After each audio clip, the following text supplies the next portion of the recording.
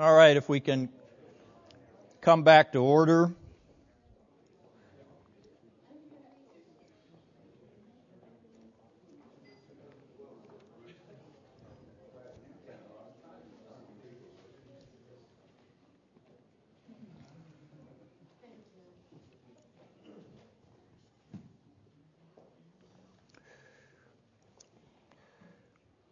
Now, if you're following the handout, we have reached the final Greek expression in the prologue to which I direct your attention, and that's the word exegeseto, which is also in verse 18 and is translated by your English versions as explained or revealed or declared. Exegeseto is the Greek word from which we derive the term exegesis. It means to draw out the meaning, to interpret, to explain. Exegesis, then, is the process of drawing out the meaning of the text. The Greek text, the Hebrew text primarily, the English text derivatively. Now you will notice from verse 18 that the Son of the Father exegetes the Father, draws out the meaning of the Father. And how can he do this? Because he is an eternal person exegeting an eternal person.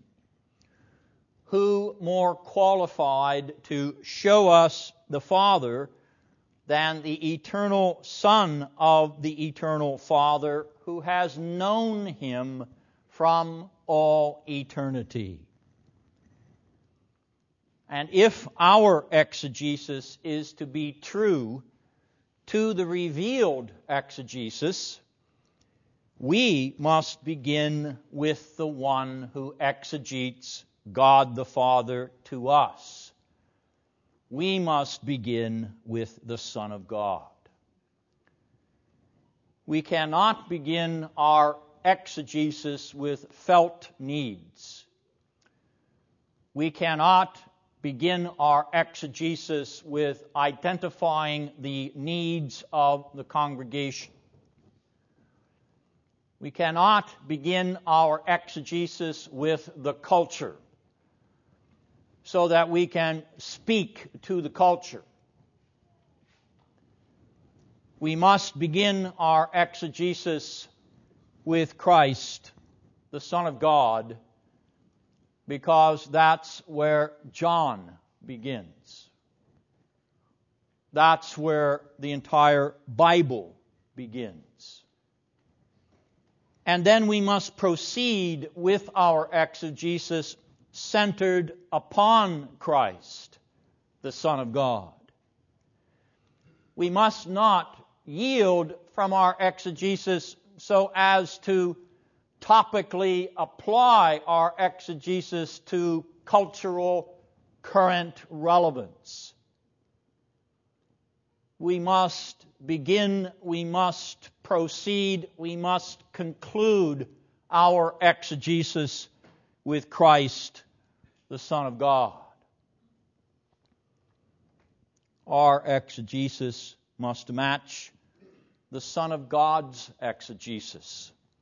It must be theocentric, God-centered. It must be Christocentric, Christ-centered. He has explained all that we need to know for salvation, all that we need to know for eternal life. Christocentric exegesis, that it may be soteriological exegesis unto eschatological exegesis. John 1:19 and the exegesis begins. John 1:19 to John 21:25 is the exegesis of the Father by the one who is in his bosom. The prologue introduces the exegetical themes. The body of the gospel supplies the detailed exegesis.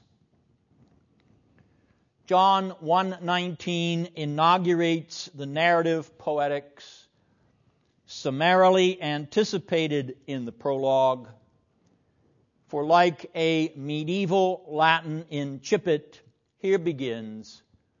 John 1:19 is the inception of the body of John's story of Jesus.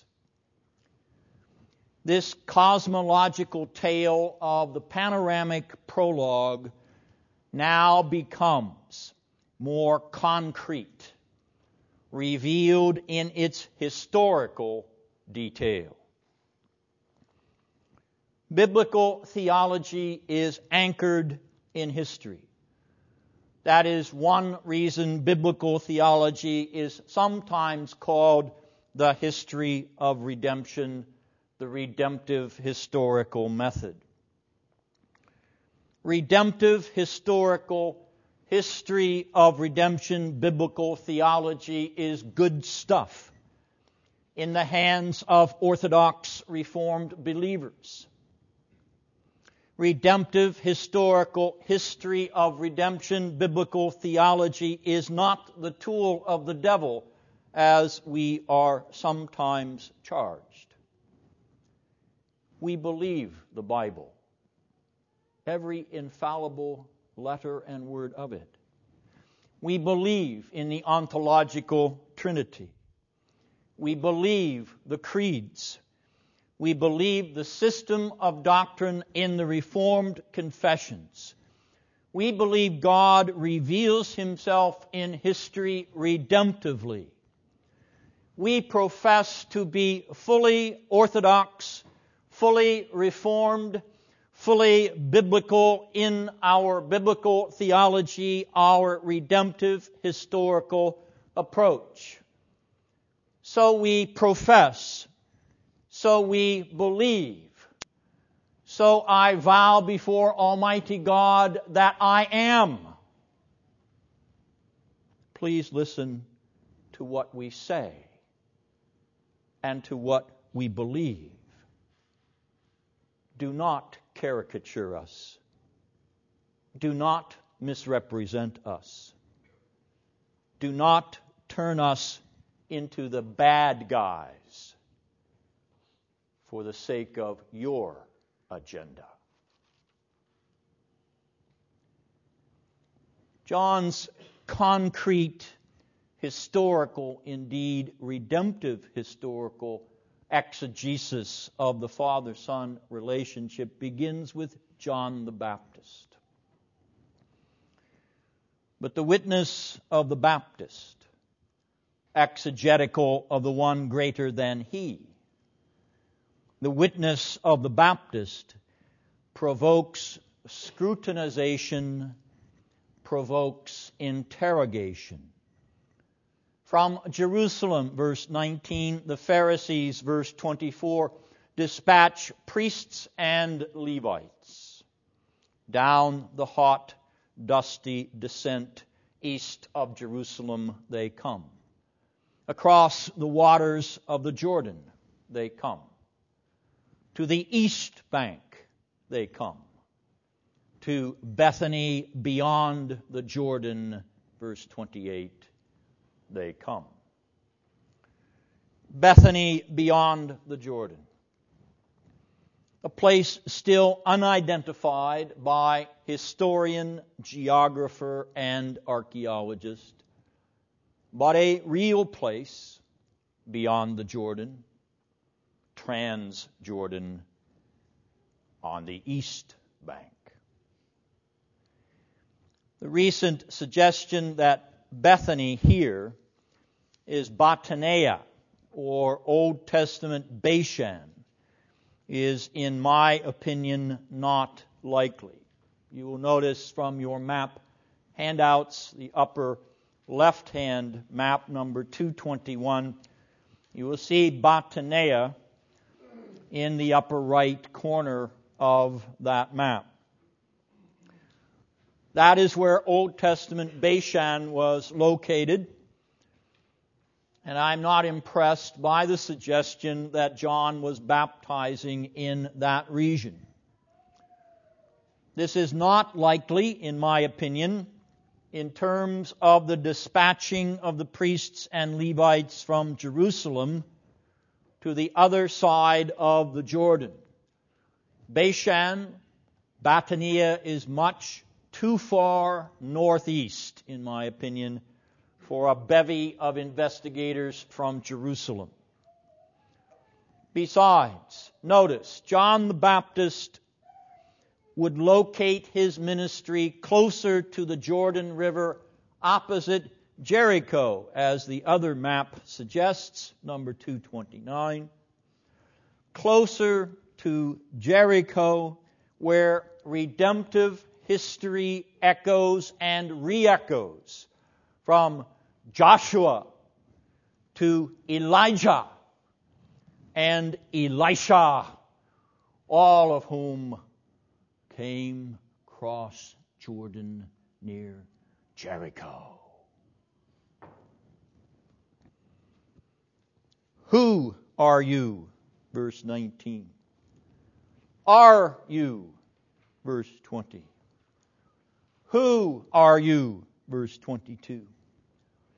What do you? Verse 22. Why are you? Verse 25.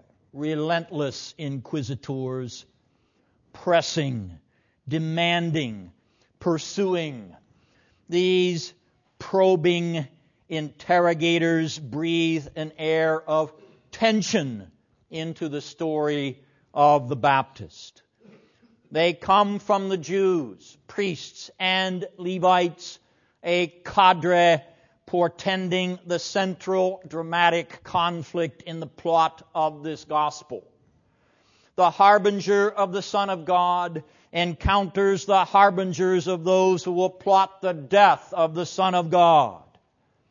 In John 1:19-28, we have a microcosm of the plot structure of the gospel as a whole. In John 1:19-28, we have inaugurated the exegesis of the statements in the prologue. He came to his own, and they received him not. But to as many as received him. The shift in scene from the regions of eternity in 1:18 to the regions around Bethany beyond the Jordan in 1:19 marks the beginning of a new section of the gospel. Between verses 19 and 51 of chapter 1, there are subsequent shifts which divide this section into 4 smaller units. Some suggest the shift markers are temporal changes in time, and they point to verses 29, 35, and 43, each of which begins the next day, te eporion in Greek.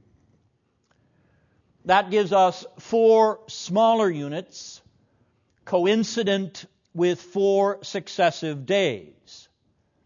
Day 1, verses 19-28. Day 2, verses 29-34. Day 3, verses 35-42. Day 4, verses 43-51. In my opinion, the 4 subunits are correctly numbered. There are 4, but they are not correctly delineated. Now, as your handout indicates, I am suggesting 2 larger units composed of 2 smaller subunits each. Think of my proposal as a play in 2 acts, with each act composed of 2 scenes. Act 1, the appearance and witness of John the Baptist, verses 19 to 36. Act 2, the call and witness of the disciples, verses 37 to 51. In Act 1, John the Baptist, no disciples of Jesus. In Act 2, no John the Baptist, disciples of Jesus. That is one reason for my disagreement with the temporal division. In John the Baptist, we find a transitional figure. A transitional figure. He is the last prophet of the Jewish era. He is the transitional bridge between the Old Testament and the New. In John the Baptist, an era is passing away. After John the Baptist, a new era is being inaugurated. Thus, the shifts here in 1:19 to 51 are shifts in redemptive historical fulfillment. The old is being replaced by the new. The age of anticipation and promise is giving way to the new age of completion and fulfillment. The age of those who pose as inquisitors is giving way to the age of those who are confessors, professors.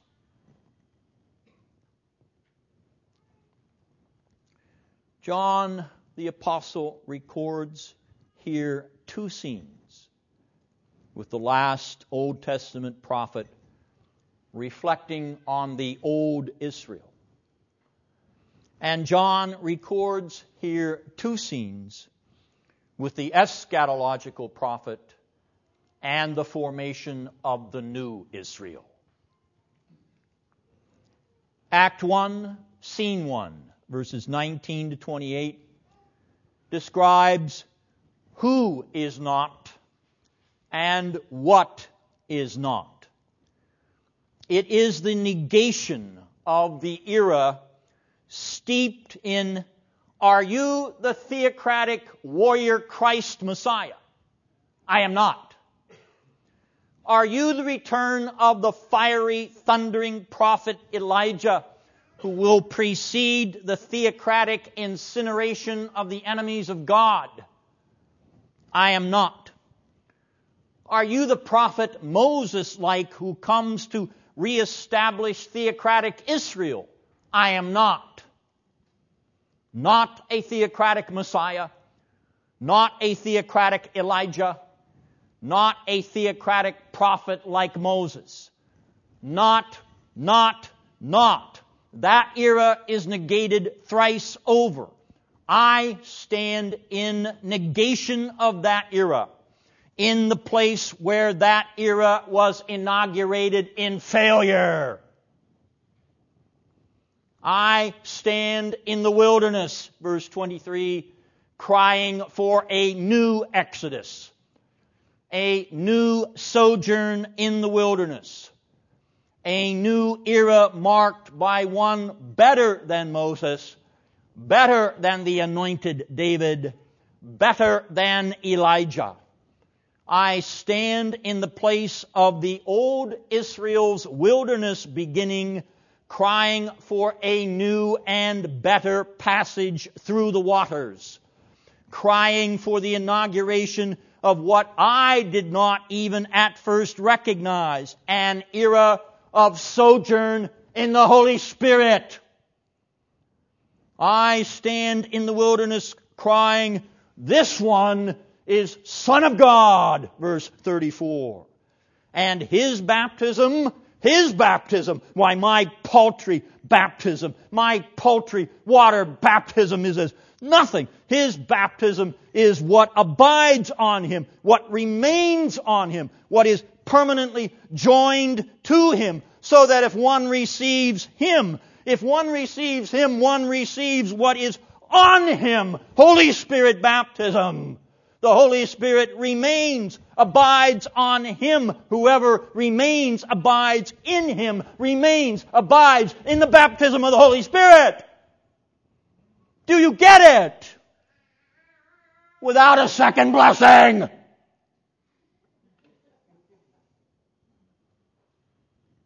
John got it. He saw it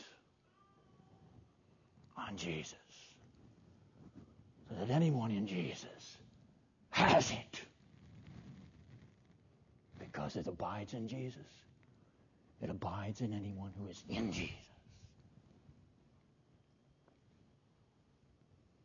These two scenes of Act 1 are fraught with Exodus imagery, wilderness setting, passage through the waters, Paschal or Passover lamb, Son of God. Remember that in Exodus 4, 22 and 23, the old Israel is called God's son.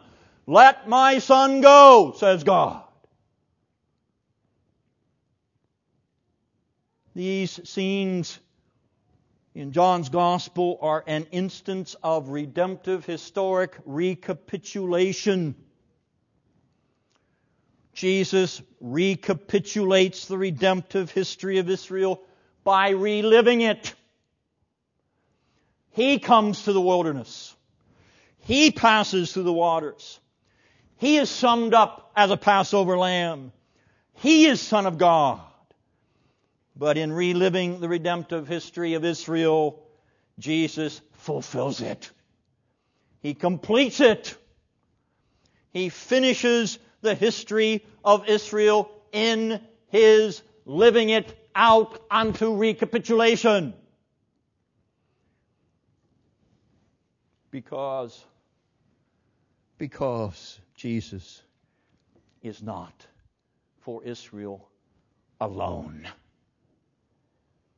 He is for more than Israel, more than Palestine, more than the Jews, more than Jerusalem and Judea. This new Israel, Jesus Christ, this eschatological Israel, Jesus Christ, this once and for all Israel, Jesus Christ, is for the world, verse 29. He is for Jew and Gentile alike. He is the bringer of Spirit baptism to the nations. He is ending the wilderness sojourn of Palestine so that He can make pilgrims of men and women from every nation, tribe, and tongue under heaven. He is the end of the old Israel according to the flesh, for He is the new Israel of God in power and the Spirit. And in joining you to His new and eschatological exodus, He has called you sons of God and daughters of God. He has set you free, free at last in His eschatological exodus, for an eschatological washing, to an eschatological pilgrimage, unto an eschatological land, and all through the blood of the eschatological Lamb. John the Baptist appears in Act 1, scenes 1 and 2 of John's narrative drama, to show you what He is not. To show you what He is not, and to bear witness to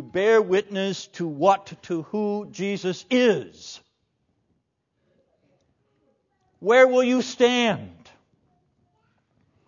Where will you stand? In the old era which is passing away? Or will you attempt to bring back the old era which has already passed away? Or will you stand steadily gazing, behold the Lamb of God? Will you stand in the new era with Jesus, bathed in the Holy Spirit, set free from the bondage of your sin by this surpassing Lamb, rejoicing, yes, dancing for joy that the bridegroom has come, and you are his wedding guest at a never-ending wedding feast. John did. Will you stand with John and say goodbye to the old, because the bridegroom has come? Surely you will stand, you must stand with John the Baptist and confess, I am history. I am history. He is the whole story. His story, the only story.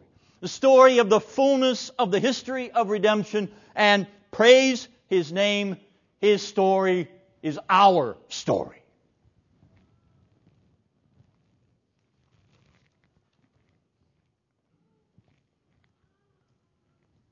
Now, the second section of this chapter, verses 37 to 51, falls into two additional subunits or scenes, as does Act 1. Verses 37 to 42, the call and witness of Andrew and Peter and the unnamed disciple, whom I take to be the Apostle John, the beloved disciple himself. You will notice that the unnamed disciple is in the picture if you compare verse 35 with verse 40. And then verses 43 to 51, scene 2, Act 2, the call and witness of Philip and Nathanael. Now, in an act in which disciples are being called unto Jesus, we would expect to find one of the key words in discipleship used over and over again, and so we do. A Leitwörter, a key word, in verses 37, 38, 40, and 43, akalutheo, follow me. Follow me. It is the mark of the new Israel. It is the distinctive mark which distinguishes between the old and the new Israel. But the old Israel follow Torah. Would they follow Nevi'im? Would they follow Ketubim? Or would they follow Jesus? Will they follow Jesus? Then the old Israel will pass away, as the new Israel, the new 12 disciples, nucleus of the eschatological Israel, the new 12 follow Jesus. And so John repeats the key word as he emphasizes these scenes of the calling of the disciples to distinguish once again that former era which is now passing away from the age of discipleship, following after being conformed unto dying and rising again with Jesus. That is what it means to be a disciple of Jesus. Following Jesus also involves knowing Jesus. We accept no professions of faith in the Reformed Church without knowledge. Knowledge is not all, but knowledge is an important part. We also want to see love for Jesus and faithfulness to Jesus, obedience to His Word. But discipleship involves knowing who Jesus is. I am not, says John the Baptist. I am not, says John the Baptist. I am not. Thou art the Son of God. Thou art Rabbi. Thou art Mashiach. Thou art Nabi. Thou art Melech Israel. Thou art Bar Nahash. Thou art the Son of God. Thou art the teacher, the rabbi. Thou art the Christ, the Messiah. Thou art the prophet, the Nabi. Thou art the King of Israel, the Melech Israel. Thou art the Son of Man, Bar Nahash. Do you see what John is doing here? He is telling you what disciples do. Disciples confess Jesus with the titles appropriate to his confession. They confess who he is. He is the Lamb of God. He is the Son of God. He is the Rabbi, the teacher. He is the Messiah. He is the prophet. He is the King of Israel. He is the Son of Man. Where will you find in any part of the New Testament a plethora of Christological titles packed into a narrative? You will not. The density of these Christological confessions is intentional here. Because Jesus is all of those things in contrast to that which has passed away in his fulfilling all those things. He is the Lamb of God because he is the eschatological Lamb. I have suggested Passover lamb imagery, but it is broader than that. He is the Lamb who puts an end to all lambs, all sacrificial lambs, all Passover lambs, all lambs of vicarious atonement in Isaiah 53. He fulfills all the vicarious atoning lambs of the former era. There are no more lambs after Jesus. No, there will not be lambs on a millennial temple down the street from Jesus sitting on his millennial throne. That is a blasphemy. He is the last lamb. He has completed. Did he not say it is finished?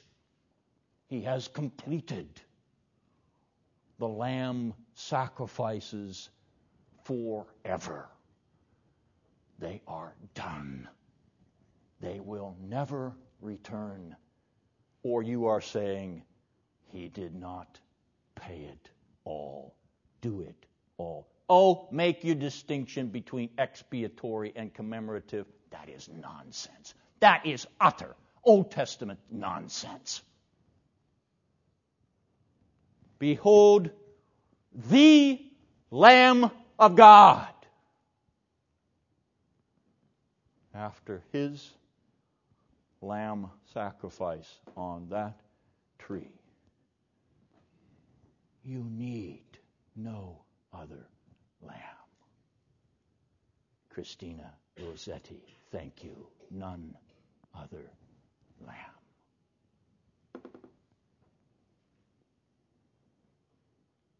Why would you long for another sheep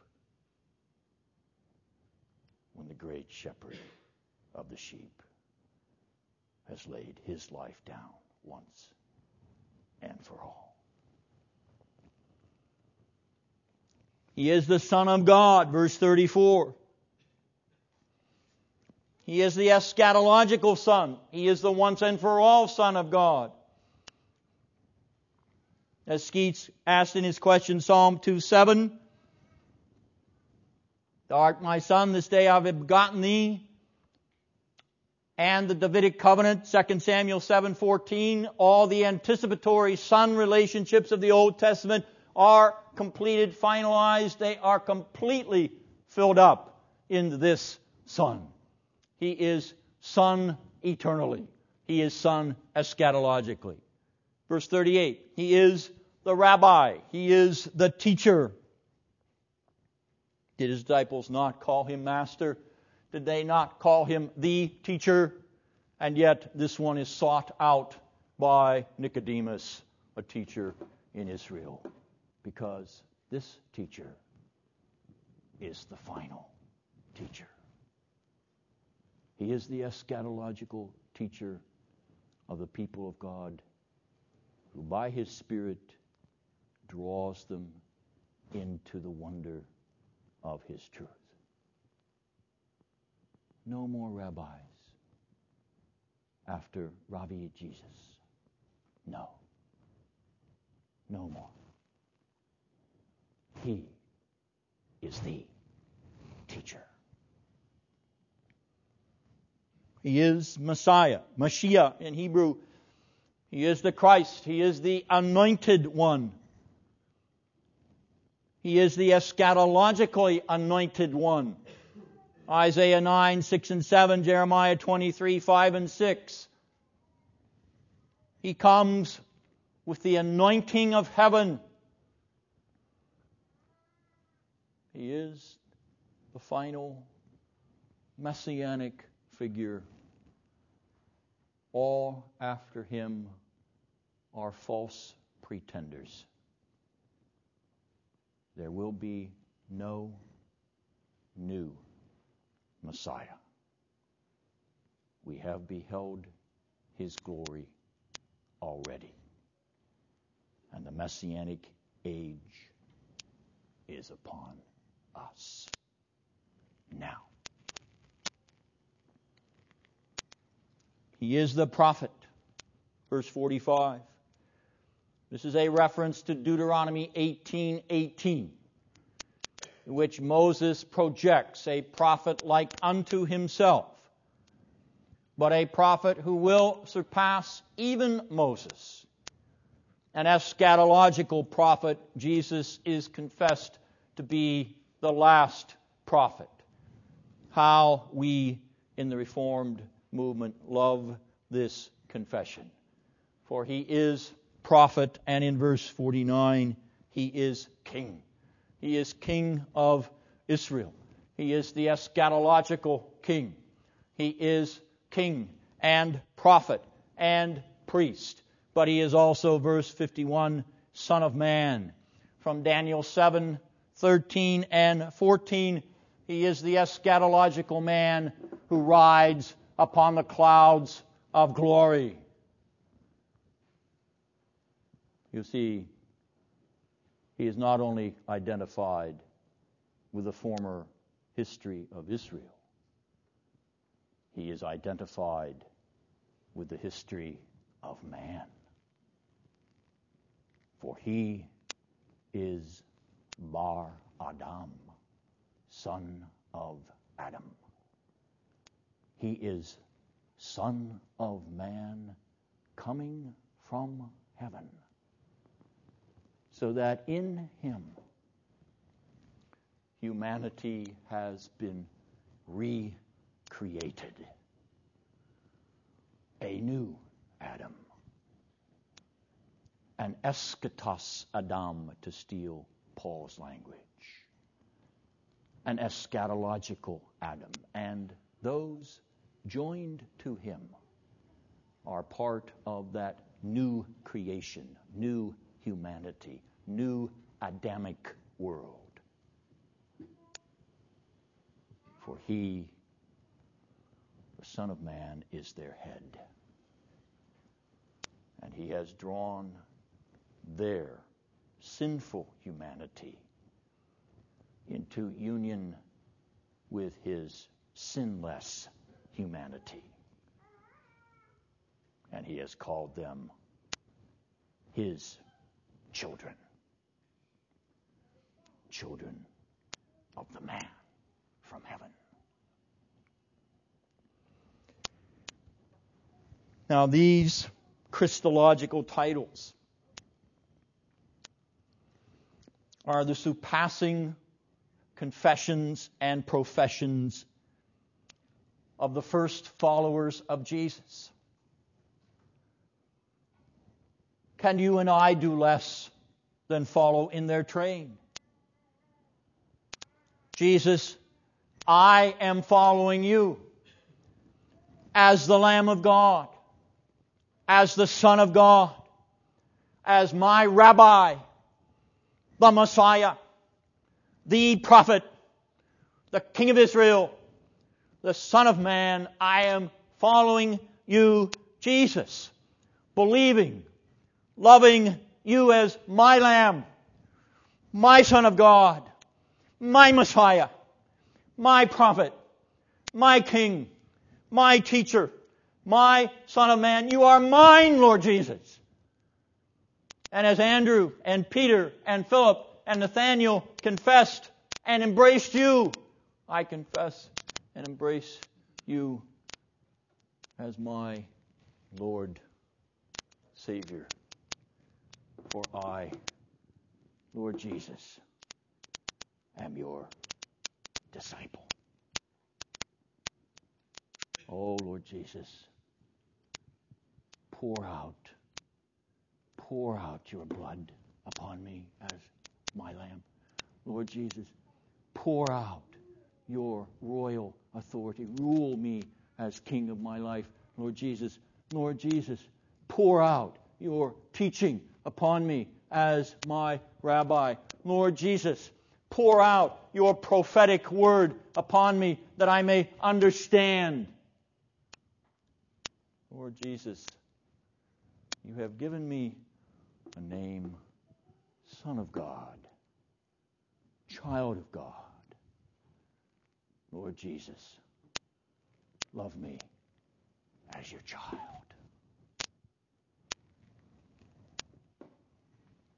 Now this begins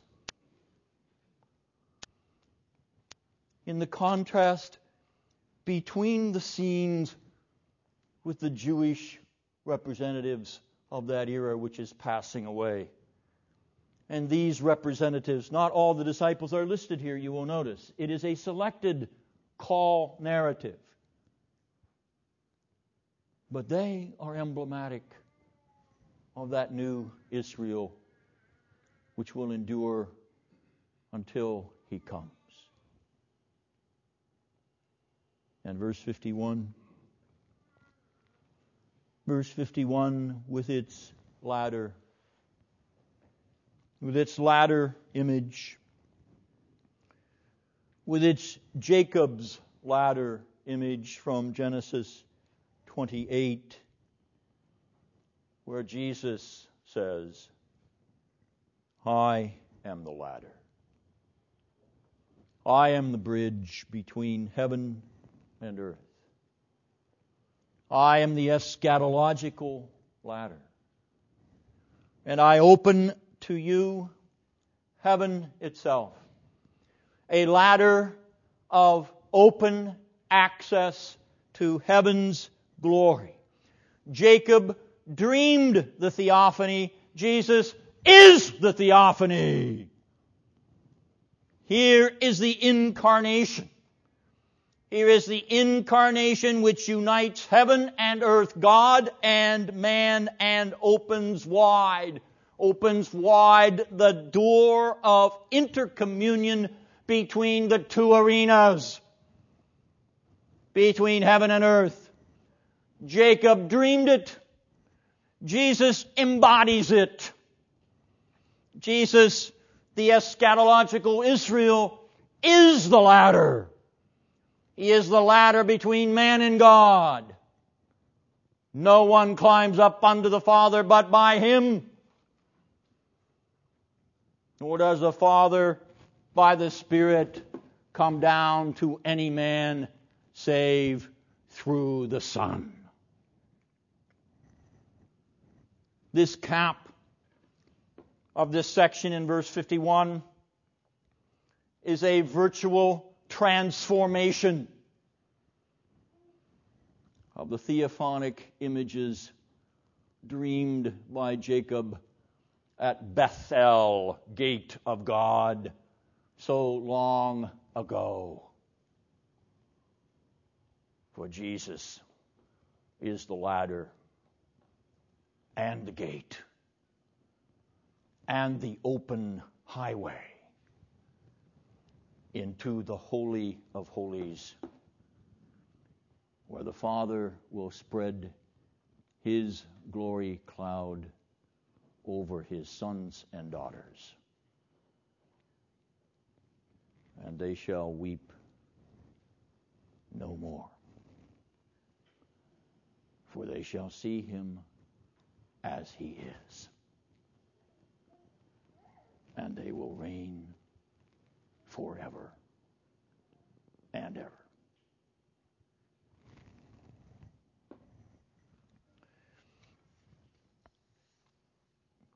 That's the end of my comments for the evening.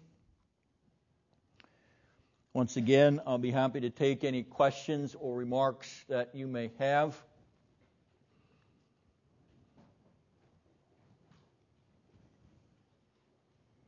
David? In the passage, the call of these particular disciples, they identify the Lord Jesus as the Messiah. But we have the interrogation of the disciples, and particularly Peter. He asks them, "Who do men say I am?" And they give the responses, and then he asks Peter, "Who do you say I am?" And he says, "Thou art the Christ." And he says, "Blessed are you, for this was not revealed to you by man, but it was divinely revealed." But yet here in this passage, these disciples are called, identifying very quickly as the Messiah.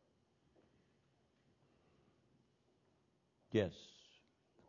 The comment is, whereas it seems to come later in Matthew 16, for instance, in John's Gospel, it's very early where the disciples confess Jesus as the Christ. And it comes to them by some way which is not revealed in the text, but nonetheless is clear to them. Does the full significance of it dawn upon them? No, I do not think so, because we come to the end of this Gospel in chapter 20 with the resurrection, the post-resurrection appearances, where there are still doubting Thomases. And that is true, the disciples' portrait throughout the Synoptic Gospels as well as the fourth Gospel. What they get, they grasp, shall we say, in principle, they don't grasp it in its fullness. They're a little dumb like we are, and it comes on them more gradually as they move through the story to the post-resurrection experience. But that is what's so crucial about the resurrection appearances. That's what's so crucial about the resurrection. It is the resurrection that transforms faith in Christ. It transforms the believers in Christ. It confirms all that they've seen and heard, and now ratifies them in believing in Him, because He is the risen glorified Son of God. So we must understand that there's an element of, shall we say, Easter faith being anticipated here, and it's going to come back to fill itself in with a fullness which may not necessarily be here from the beginning. Even Simon Peter in Matthew 16 can deny Jesus later on at his trial, so though he can confess him with his marvelous acknowledgement that he is the Christ, the Son of God, he turns around and says he doesn't know him. There's this inconsistency. Now that's a great consolation to us, who as sinners, even as discipled sinners, are inconsistent. But the point is, they do grasp it. See, how it's given to them, I can't answer. Whether it's a direct revelation, whether it's something in the way Jesus approached them, whether it was something just in the way John the Baptist's disciples approached them, whether it was something they had heard, I can't explain. The fact that John acknowledges it and declares it here at the beginning is him choosing these acknowledgments in order to set the scene for the Christological confessions, which are going to snowball down through the rest of the gospel. In other words, it's anticipatory, but it is actual as well. David? In verse 4 and 5, you have at the beginning of John's gospel a declaration that comes at the end of Luke. We have found him of whom Moses in the law and also the prophets wrote, Jesus of Nazareth, son of Joseph. It's really interesting. I'm just picking up on David's comments that you have these bold declarations in the beginning of the gospel, and yet they're grasping less than a tip of the iceberg and misunderstand who this Jesus is. They're not consistent. That is correct. The observation is that what is in Luke 24, when Jesus talks about his fulfilling the law and the prophets and the writings on the road to Emmaus after his resurrection, we have that placed at the beginning here in John 1:45, where Moses and the law and the prophets are pointing to Jesus of Nazareth. That, of course, is his claim from beginning to end. But John places it at the beginning, as if, once again, to anticipate what he's going to unpack or show more completely as the gospel unfolds. Very good observation. Thank you. Yes, Lorna? It's probably a simple question, but if you have God the Father, God the Son, God the Holy Spirit, and they're all one God, and then Jesus is begotten, and are they still one God? They are still one God with respect to their divine being. Okay? Even when they are one God before the incarnation, they are distinct but not separate persons. If you remember the phrase that Tertullian, the church father, gives to the church at the end of the second, beginning of the third century, distinct but not separate. So that in the beginning was the Word was with God. He's a distinct person. He is alongside of God the Father. But the Word was God. So we're defining in the last phrase, the Word was God, his essential, his essence, his being. The Greek word is ousia, or substantia in Latin, his essential substance, his godness. Okay? But we are also noting in that second phrase, the Word was with God, his distinction from the Father as a person. He has a personal center of consciousness which is Son. The Father has a personal center of consciousness which is Father. That is not Son. The Holy Spirit has a personal sense of consciousness which is Holy Spirit, neither Father nor Son. That's what your Athanasian Creed was saying. The Father is made of none, neither created nor begotten. The Son is begotten, neither made nor created but begotten. The Holy Spirit is neither made nor created but proceeds. So we have these distinct persons in this one divine substance, which is undivided. All right? Now, how can they be one in substance, three in distinction? All right, that is a mystery beyond our finite comprehension. But that is the only way to justify the Bible's language. That's the only way the church down through the ages has been able to put those two things together. The Father is God, the Son of God, the Holy Spirit is God, but these are not three gods, this is one God. And yet the Father is not the Son, is not the Holy Spirit. The Son is not the Father, is not the Holy Spirit. The Holy Spirit is not the Father, not the Son. So how do we put this data together? All right? So the church says divine substance, oneness, divine personality, threeness, distinct person but not separate persons. Does that help? All right. Now, you may not be able to push beyond that, and that's fine. Just stay where you are. If you grasp that distinction, you'll never have any ultimate problem with the Trinity. If you start prying beyond that, you may end up doing what Aquinas once said. Well, what was God doing before He created the world? He was making hell for impious minds like yours. The doctrine of the Trinity is a great challenge. It's amazing to me that the average Christian doesn't really grasp it, though they confess it. Now, you can confess it without having to know all the details. I'm not minimizing that. But there is a way for you to reach a point of intellectual satisfaction about what it is. The Athanasian Creed is very helpful in that regard, and the books that I indicated are very helpful in that regard, or taking courses in the Trinity at Northwest Theological Seminary are very helpful in that regard. Was there any other comment or question? Yes, Ling? You cited Rabbi, teacher, as Christological title. Where do you think that springs from in the Old Testament? Yes, I cannot assign that to an Old Testament passage or to an Old Testament proof text. I have a big question mark in my notes about that as far as Old Testament precedent. I would say it may be attached to the teaching role of a prophet. However, I can't demonstrate that by looking at a specific passage. I don't want to say it merely arises from the intertestamental period. It definitely is an honorific title of the intertestamental period between Malachi and Matthew, that is, this time in between the Testaments. But I don't want to attribute the term from that era being attached to Christ because, that brings some other difficulties. But nonetheless, I can't give you an Old Testament proof text for it. Go ahead. That's a good observation. The point is, since teacher doesn't appear in the Old Testament as a proof text, can it be a kind of collage or summary of the wisdom office or the wisdom concept in the Old Testament? That's a worthy consideration. Certainly worth being as much right as my not giving you a proof text is not right. All right, well, thank you very much. Next week we'll look at John 2.